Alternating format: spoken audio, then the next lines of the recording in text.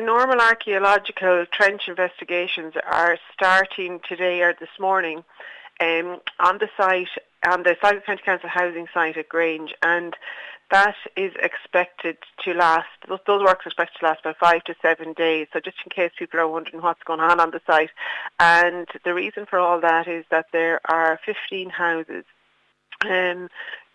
planned to be delivered in Grange by 2026, so that's good news. So just for people to be aware that there will be activity on the site, but it'll be just for the next 5 to 7 days. Normally now with all groundworks that they have to have archaeological investigations on site, so that's pretty standard now. So it was the same on the site in Kearney. So it's standard practice now before anything else starts that the archaeological just investigations or works would last a few days just to check and see if there is anything there.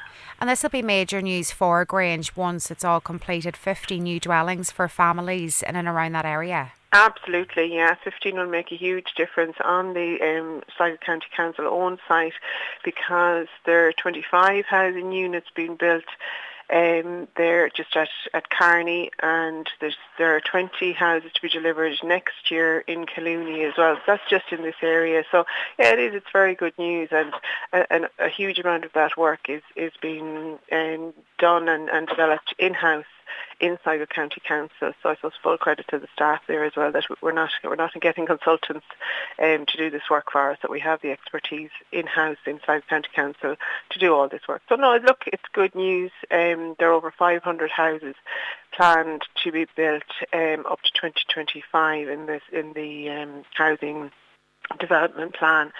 So in Sligo, so that's good for the next few years, and it'll certainly make a huge amount of difference. And we saw there over the weekend keys being handed over to other families as well. So it is incremental, but it certainly will make a huge difference to families around the entire county of Sligo.